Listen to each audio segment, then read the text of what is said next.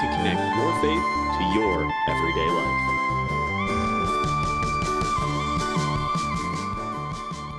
Welcome back.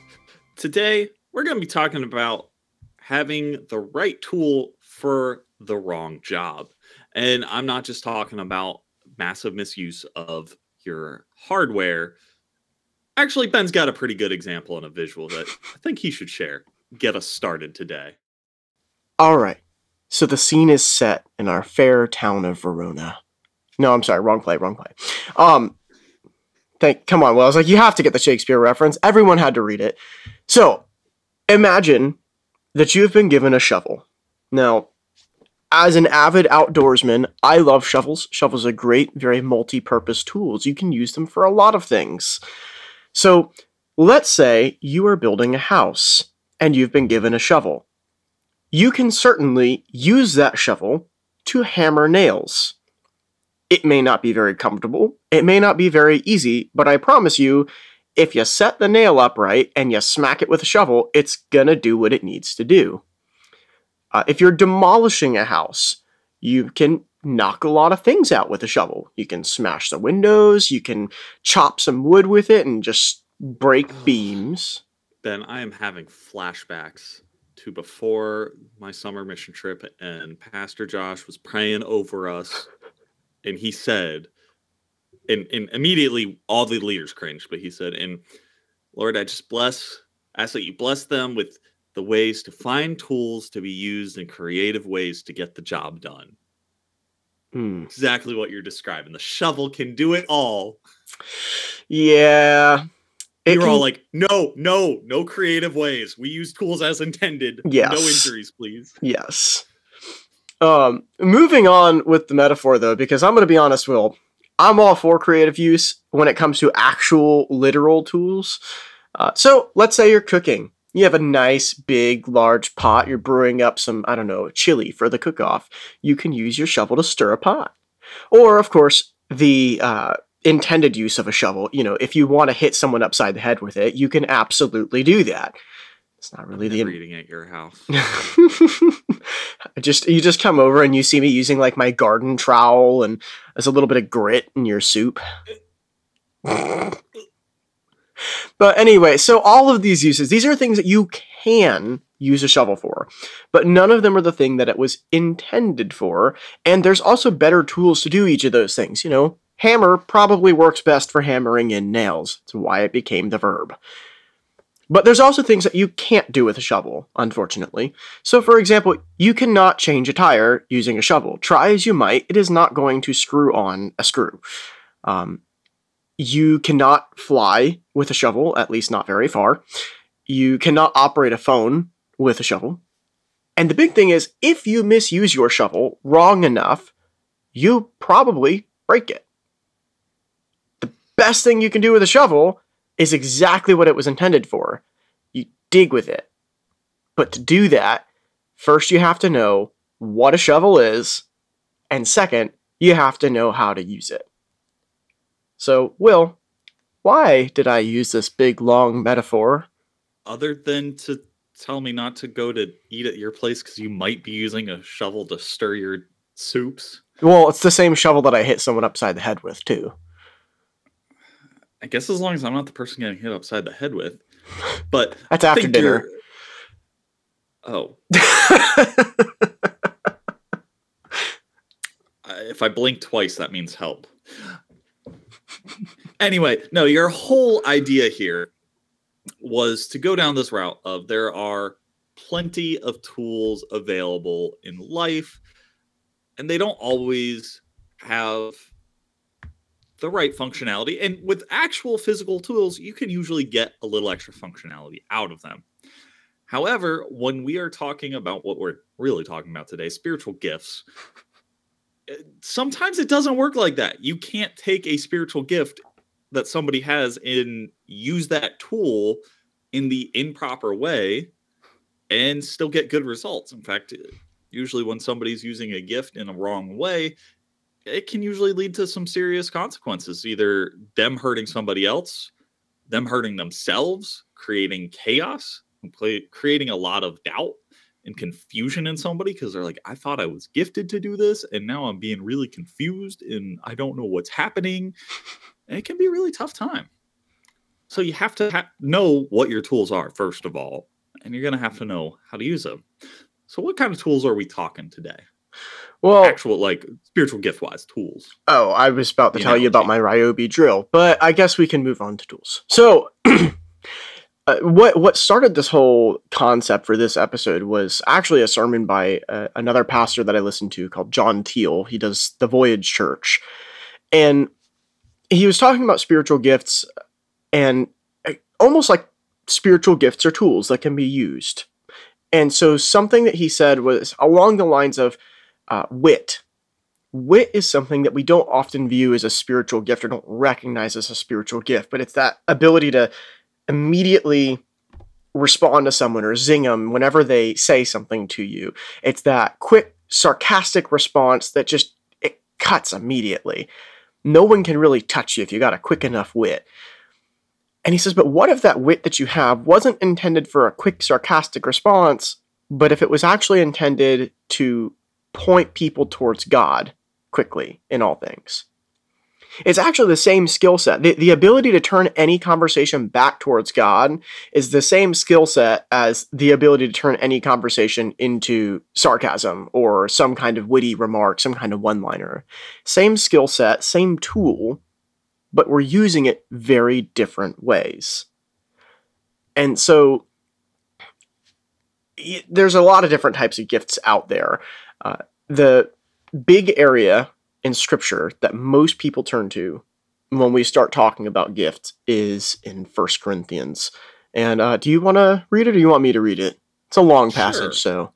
I can read us. 1 Corinthians chapter 12, verse 4 through 11? Yeah, 4 through 11. There are different kinds of gifts, but the same Spirit distributes them. There are different kinds of service, but the same Lord. There are different kinds of working, but in all of them and in everyone, it is the same God at work. Now to each one, the manifestation of the Spirit is given for the common good. To one, there is given the Spirit a message of wisdom, to another, a message of knowledge by means of the same Spirit, to another, faith by the same Spirit, to another, gifts of healing by that one Spirit, to another, miraculous powers, to another, prophecy, to another, distinguishing between spirits, to another, speaking in different kinds of tongues, and still another, the interpretation of tongues. All these are the work of the one and the same Spirit, and he distributes them to each one just as he determines. And this is the word of the Lord for the people of the Lord. Thanks be to God. Closing the Bible. Yes. Not just clapping. Clapping, yes. Good job, Will. No, you should definitely think about writing or speaking an audio Bible. Absolutely love the way you read your scripture. There's so much emotion, so much tone. Hey man. Dr. Freimeyer changed my life in the way I read scripture. Hey, Dr. Freimeyer, my man. So, anyways, there is a lot of gifts here, and this is why this is kind of the go-to passage when people in the church talk about spiritual gifts. This is typically where they turn. So first of all, I want to talk about what exactly this is saying a spiritual gift is. And it is quite literally, as the name suggests, it is a gift or a talent that is given from the Holy Spirit. And the reason that's important that we understand that is it's not something that we develop ourselves. We can strengthen our gift through practice and through prayer and communication with God, but the gift itself is not one that comes by our own efforts. So, like, for example, one of the gifts is knowledge. It's not referring to, I sat there and I studied my entire life so that I could become the world's smartest man. That's a result of my effort. It's not necessarily a spiritual gift. The gift of knowledge is slightly different. It's something that actually comes from God, and it's a supernatural level of understanding that comes beyond my capability naturally.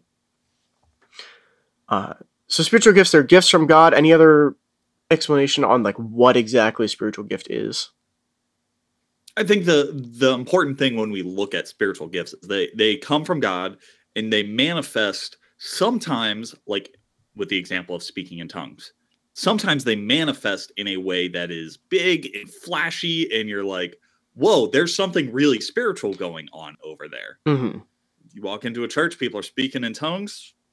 Never You're forget probably it. gonna be like, okay, something spiritual is happening here. I don't quite get it. They need to have the other part, the interpretation of tongues, to scripturally. But like some happen very big, bright, vibrant, whatever. Others, like knowledge or faith, those often manifest in a lot less flashy of ways. Does not mean it's any less a gift of the Spirit. And I think that's really why in this passage, like Paul's really driving home, it's all given from the same Spirit. The Holy Spirit is the one that gives all of these gifts. And they're, as he determines, not necessarily for us to have that this person has a flashier gift than me. So it is something given by God that we steward, we take care of, we work on, grow with it. And so like that example of knowledge, and in that context, like if knowledge is being able to truly just grasp this understanding deeper than anyone, you can strengthen that by going into academics, studying well, and like then you're compounding your gift and your ability. But you don't necessarily like you can get so far with the gift alone. I think too, you touched on something that it made me think about this, but there's also in here that it says to one is given this gift and to still another is given this gift. And I think part of the recognition of spiritual gifts is that we are not all given all of these. Even if you ask for them, there's no guarantee that you're going to get them. God gives them. The Holy Spirit gives them as he deems as appropriate. It's not just a matter of, well, every Christian should be speaking in tongues. Every Christian should be prophesying. And there's talk later in Scripture about why that is. Because, if everybody spoke in tongues but there were no interpreters, then the speaking in tongues would be useless. And if everybody taught, where would be the one to speak in tongues? Where would be the one to do discernment? So these are actually given strategically by God for specific purposes to specific people. But there's another mention in here too, and it says that each one, the manifestation of the Spirit is given for the common good. And so what that means is that these tools that are gifts from God are not intended for our blessing specifically. So like God does not give me, for example, the gift of prophecy so that I can prophesy to myself and never tell anybody about it. It's not so that I can sit there and look into a crystal ball and know the future, but nobody else does. It's also not how the gift of prophecy works. But that's the pop culture version of prophecy. It's yes, how that works. How any of this works. But the idea is that the gifts are given for the common good, which we'll come back to that a little bit, because that's actually part of the abuse of spiritual gifts. Is people will say, well, it's for the common good. It's for everybody else. We'll come back to that in a little bit. So spiritual gifts, they are gifts from God. They are for specific people, for specific purposes, as God deems them necessary. And at the end of the day, it says they're all the work of one and the same Spirit. There's no one gift that's greater than another, and we can't just elevate one gift over another. We can't throw one gift away and say, well, we don't need that. The Spirit uses them as he deems it appropriate. But again, the point is, if we're looking at these as tools, spiritual gifts, like tools, can be used appropriately and inappropriately. They can be used selfishly, and I can tell Will, no, I have a hammer and you can't borrow it. Use your shovel to hammer your nails. Or they can be used for the common good. Someone else. Oh, wow. Well, you know what? God gave me a hammer, not you. So I know. That's why I got other friends too. But again, they can be used inappropriately. They can be used appropriately. They can be used selfishly. They can be used unselfishly or for the common good. They can even be abused by other people too. So when we go through some of these gifts, I just kind of wanted to talk about this idea of how maybe sometimes we can misuse some of these gifts. What? They get misused? Yes, Will, they do get misused often by both the people who have them, and again, sometimes by the people around the person with the gift. So, Will, if you had to pick like any one of these gifts to start off with that you feel is abused, either by people themselves who have it or by people around them, what's like your go-to? This is the one that is probably used in not the best way. I really think like healing in like miraculous healing in that way has become such a almost sensationalist kind of thing. Mm-hmm. Like when somebody is being that piece of God's plan and is going there is healing happening, and then they end up building these big rallies to come see John, who's going to come do your healing. Just bring all your stuff. And there's both sides of it. That can be very good for a lot of people. If God has that in his plans to be doing a lot of healings, I have seen that. It's been wonderful. It's been really cool to see people walk into a rally in crutches and walk out not in crutches anymore, walking around just fine, even to this day. Awesome to see God do that thing. But then there's times where I have seen like billboards go up for like, hey, come see this healer. Like, he's great. And it's like, are you pointing to God or are you pointing to yourself at that point? And at that point, I think it becomes abusive.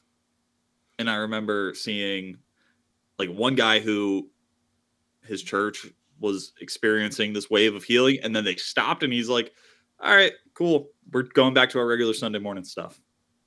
It happened. It was great. That gift isn't with us anymore. That's okay. But there's so few people that do that. And then you start to get people that like fake it a little bit or a lot or entirely. Yeah. So you got that concept even of the gift can be abused. Yeah. I think with the healing one, it makes me think a lot of, I can't remember the guy's name, but when COVID was first happening, I'm gonna blow the COVID away. Yeah, Kenneth Copeland, that's who it is. I remember now. So I'm just gonna blow the COVID away, and so what he's doing is he's leaning into this gift of miraculous powers, this gift of healing, and he's claiming that he has this authority to do it. This is an example of just pretending you have the tool that you don't, because obviously he didn't blow COVID away. It's still hanging around out there. There's really no benefit for God in that. There's no benefit for the people. The only person who benefits from him faking it is himself. It drew a lot of attention to him, making him a national sensation. Now, honestly, I don't know about his early life, but maybe there was a time when he did have a gift of healing. Maybe he did actually practice healing. I don't know. I don't know about his early life. I don't know anything about him. Will, you're kind of shaking your head at me. Maybe you do. But he's been a long-running televangelist in that stream. Gotcha. And I do think that televangelists as a whole were kind of losing traction, and that was a great way to, I mean, also partly politicize, but just really jump on the bandwagon and be like, let's do something as I blow my spit all over my front row. I think the other ironic part was he prayed for a vaccine to come and then spoke against the vaccine very quickly after it was. Dude was a mess. Yeah. We could get lost in the politics of it real quick, but the idea is definitely that the healing, like spiritual healing, is not intended to draw attention to ourselves. The idea is that it's supposed to point back to the power and the authority of God over all illnesses. You know, when Jesus heals people, he says he tells them, don't go around and tell people what I did. This is to demonstrate the power of God to you, but don't tell them that I'm the Messiah or that I've healed you or anything like that. Even Jesus himself does not use healing or miraculous powers to further his own agenda or to make himself more popular. So another big one that we often see is misused and abused is knowledge and wisdom. Now, these are two separate gifts. But knowledge, wisdom, and even sometimes discernment kind of get lumped together as either the same or overlapping gifts. But I think it's actually really important to recognize that there are differences. With knowledge and wisdom, though, essentially the understanding is that one or both of these refer to a supernatural understanding of Scripture. Or depending on which one you interpret to mean what, the idea is that there is a gift that represents a supernatural understanding of Scripture and a supernatural ability to gain and retain knowledge. Everybody can learn things, but some people just learn really, really quick. They're able to pick stuff up and just read it, and they remember it, and they know it, they understand it, they're able to draw connections that other people can't. Now, Will, what's the first thing when you got a young man in church and they demonstrate this gift of knowledge and wisdom, especially regarding their Bible? What's the first thing that people tell them? You should go into ministry. You should be a pastor. Just like that. Same voice and Honestly, everything. some people do it like that. But yeah, it's one of those things where it's like, they look at that and they're like, oh, yes, you should do that because you obviously enjoy your scriptures. You are knowledgeable in them. Like, you're doing this at a young age. You could teach people a lot about them. Man, no, not necessarily. Yes, in some cases that can be true, but in other cases, like, that's just not the way that it should go. Being a pastor is a whole different collection of gifts. So, like, just because you're experiencing one doesn't mean, hey, you should go into ministry full time, because maybe it's not that. Maybe you're supposed to go and enjoy your scriptures, have a job in the secular world, and just talk to people about it. Maybe you're supposed to go be an apologist. There's lots of people out there doing that on YouTube these days. Some of them really good. Maybe you're supposed to host a podcast. Maybe. Maybe you need to lead a small group. Maybe, there's any other number of things that you can be doing on a much smaller scale than dedicating your entire life to the church as a whole in that ministry standpoint vocationally, that you could still very well be called to just take your knowledge, take your wisdom into the rest of the world and do something else really well. Yeah. This is going to be the last time. I promise this is going to be the last time I abuse the tool metaphor, but it's like saying you have a hammer so you can build buildings. So I'm going to put you in charge of building a skyscraper because you have a single hammer. Yeah, the guy that built the shack outside, like his little shed, his man cave, whatever. And then you're like, oh, you can do that. Go build a house. Yeah. No, it's not quite the same. Yeah, so it's just one gift, and it doesn't mean that you have every gift. And like you said, being a pastor, it's a lot more than just knowledge. I wish it wasn't. I mean, for me personally, this is definitely somewhere where I do know my gifting lies. And so I wish that was all I had to do. But the reality is, it's a lot harder than that. I mean, you have to shepherd people. You have to definitely have a gift of faith. And there's a lot of discernment that goes into being a pastor, among countless other things. Just having knowledge alone doesn't mean you should be a pastor. And there's also, of course, the element of, just because you have this gift of knowledge, it doesn't mean that pastoring is the only thing you can do with it. Like Will said, it's like, if you really need to teach other people, even just leading a small group, even answering people's questions at your workplace can be a good use of that tool.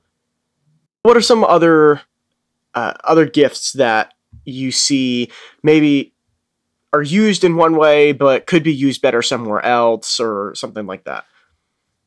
I think something like the gift of faith, where often somebody with the gift of faith, like they can lean on God in just about anything, where everybody else might be not feeling it. They might just be going through a seasoned out, like they just don't necessarily get it the same way everybody else does. But that's meant to draw people into relationship with God. Sometimes it can be almost pushy. Yeah. Like, oh man, you just don't have any faith. And it's like, well, you're literally gifted with it. Like, I give people, they need a little bit of a break here.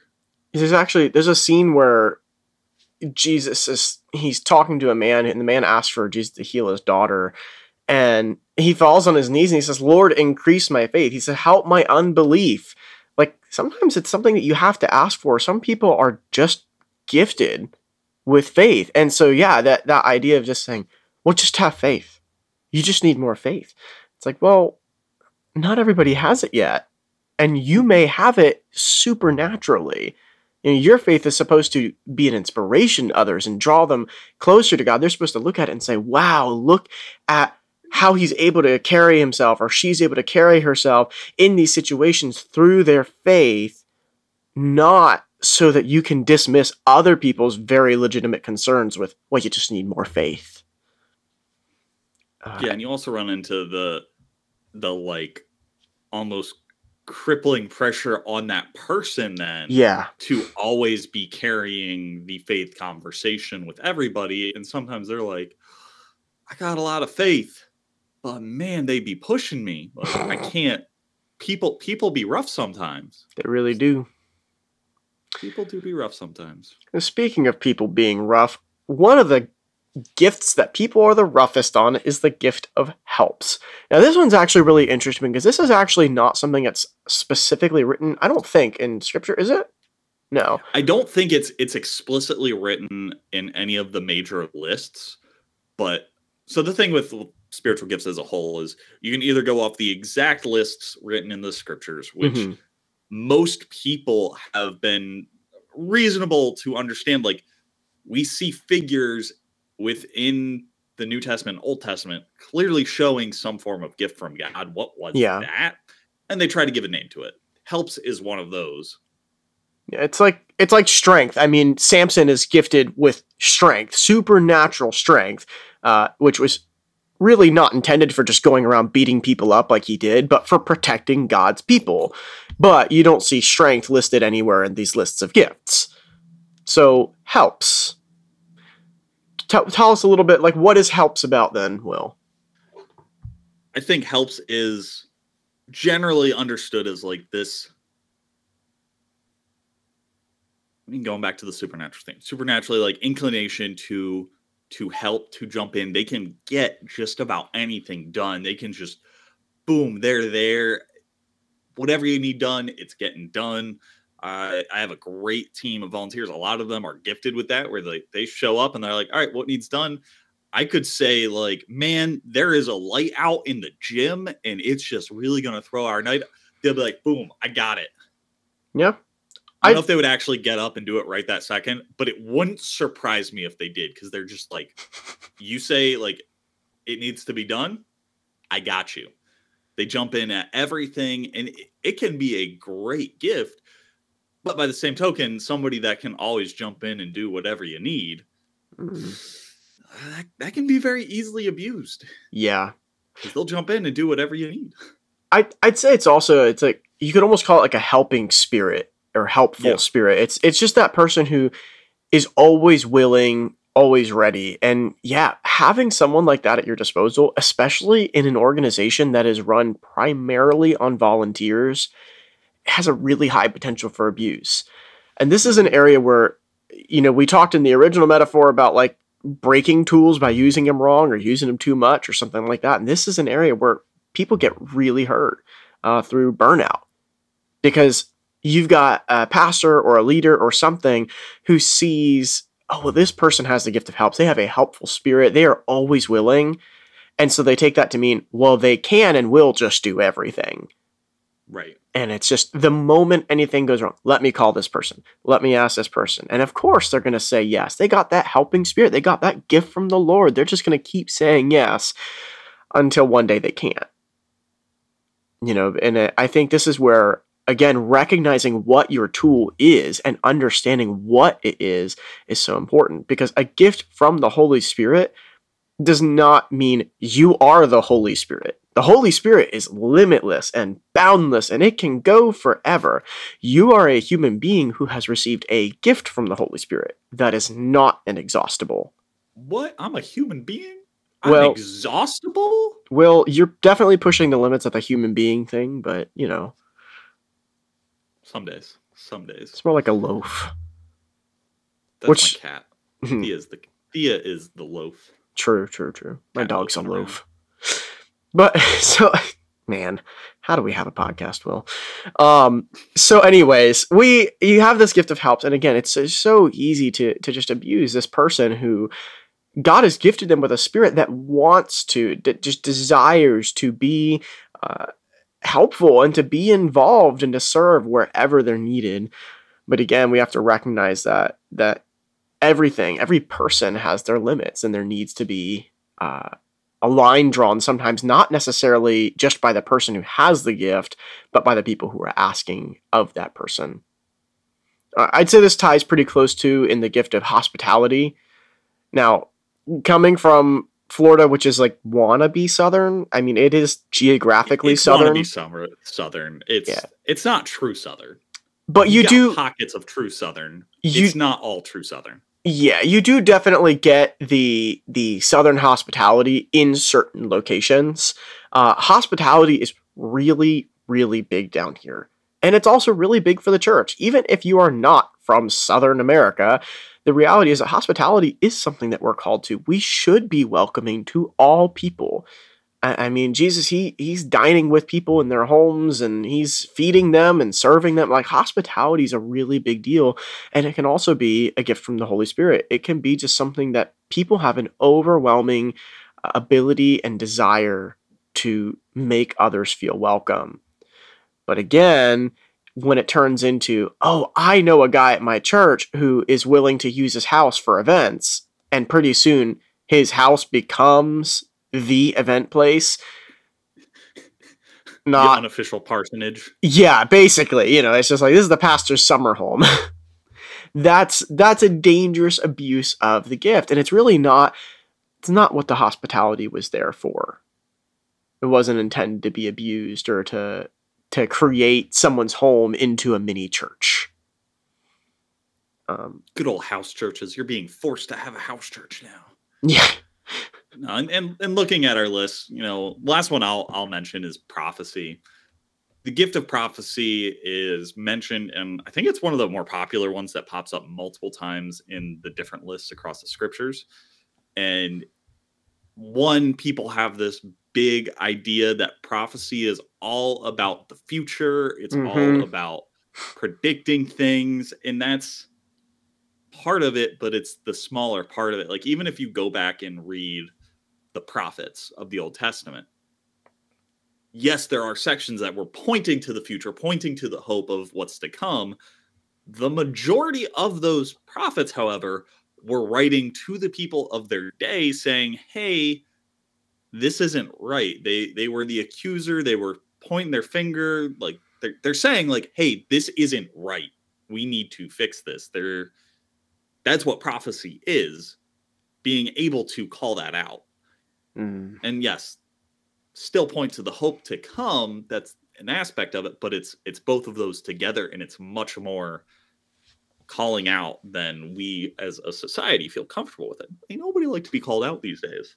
I don't think people they ever did. They didn't like getting called out back then. They abused their prophets pretty bad, so I guess nothing's changed there. Yeah, I think Jesus said something about you who abused the prophets, like almost word for word. I think he refers to the Israelites as that. Prophets a lot. But oftentimes, like, people that do have prophetic tendencies are leaning into that gift, learning that gift. A lot can be asked of them, and their gift might not be there for what other people want it to be. Or sometimes they have that prophetic word to share with somebody, and they call them out of their sin, and all of a sudden you hate that person because, man, they just called me out for something I've been doing for who knows how long, and I thought it was fine, but it's not. We don't like that. I think, too, the dual nature of prophecy is a good example of, like, how, again, you can have right gift, wrong job, where you may have the gift of prophecy and be able to understand and see things coming, and also be able to comment on what's going on right now. But you're also supposed to use it as the Spirit leads. And so just because you kind of have a vision of what's coming doesn't mean that that's what you are being called to share. That might be for you so that you can understand how best to comment on the present situation, or vice versa. It might be that like you are being given an understanding of the present, not so that you can call people out, but so that you understand how to talk to them about the importance of the future and thinking ahead. And that again goes back to this idea that these gifts are not things that we just get on our own. And then prophecy is a great example of you can't. I don't know anybody who has a follow these 10 steps to read the future. I've never heard that in or out of scripture for all the psychics I've heard of out there. I bet you I could find a book on Amazon that has follow these 10 steps to read the future. It won't be scriptural, but there's plenty of occult divination, like all that out there. It's out there. It's just not Christian or good or healthy spiritually, but it's out there. You've given me a project for later today now to go see if I can find a book on how to read the future, but I don't know if I could read. I don't know. I'd feel so uncomfortable buying something like that, just being caught with that on my bookshelf. But anyway, so yeah, the idea is that these gifts, they come from the Spirit, and that means they are supposed to be used as the Spirit directs. And prophecy is just a great example of one of those gifts where it's very easy for us to use it for our own purposes.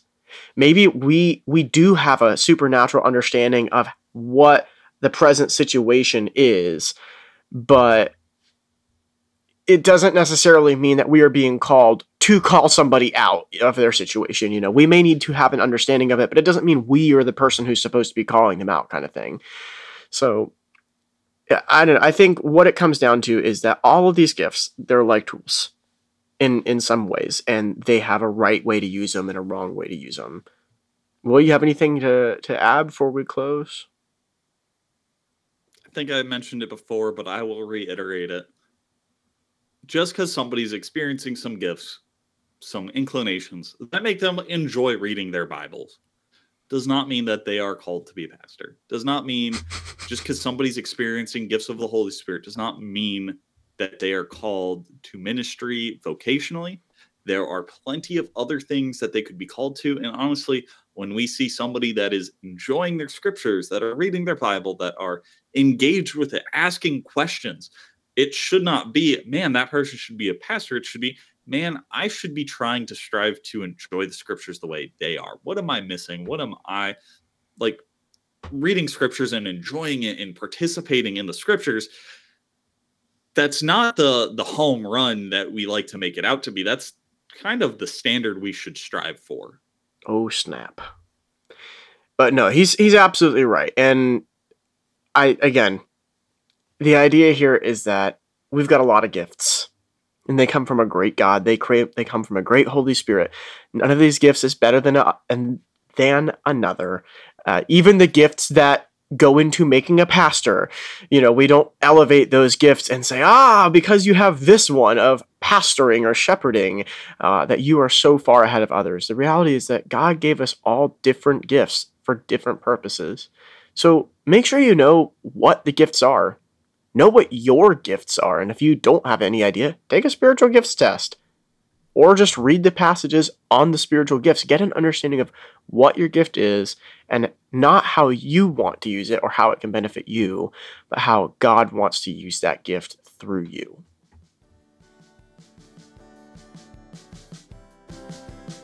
Thanks again for listening this week. We'd like to give a special thank you to Travis D'Amato for both our theme music and sound editing. If you like either, you can find and contact him at D'Amato Music 93 on Instagram. That's DAMATO Music 93. Remember to follow us on social media at Everyday Faith Podcast, and if you like what we're doing, don't forget to share it. We're always looking for feedback to help us grow, and we look forward to hearing from you. Thanks for listening to the Everyday Faith Podcast.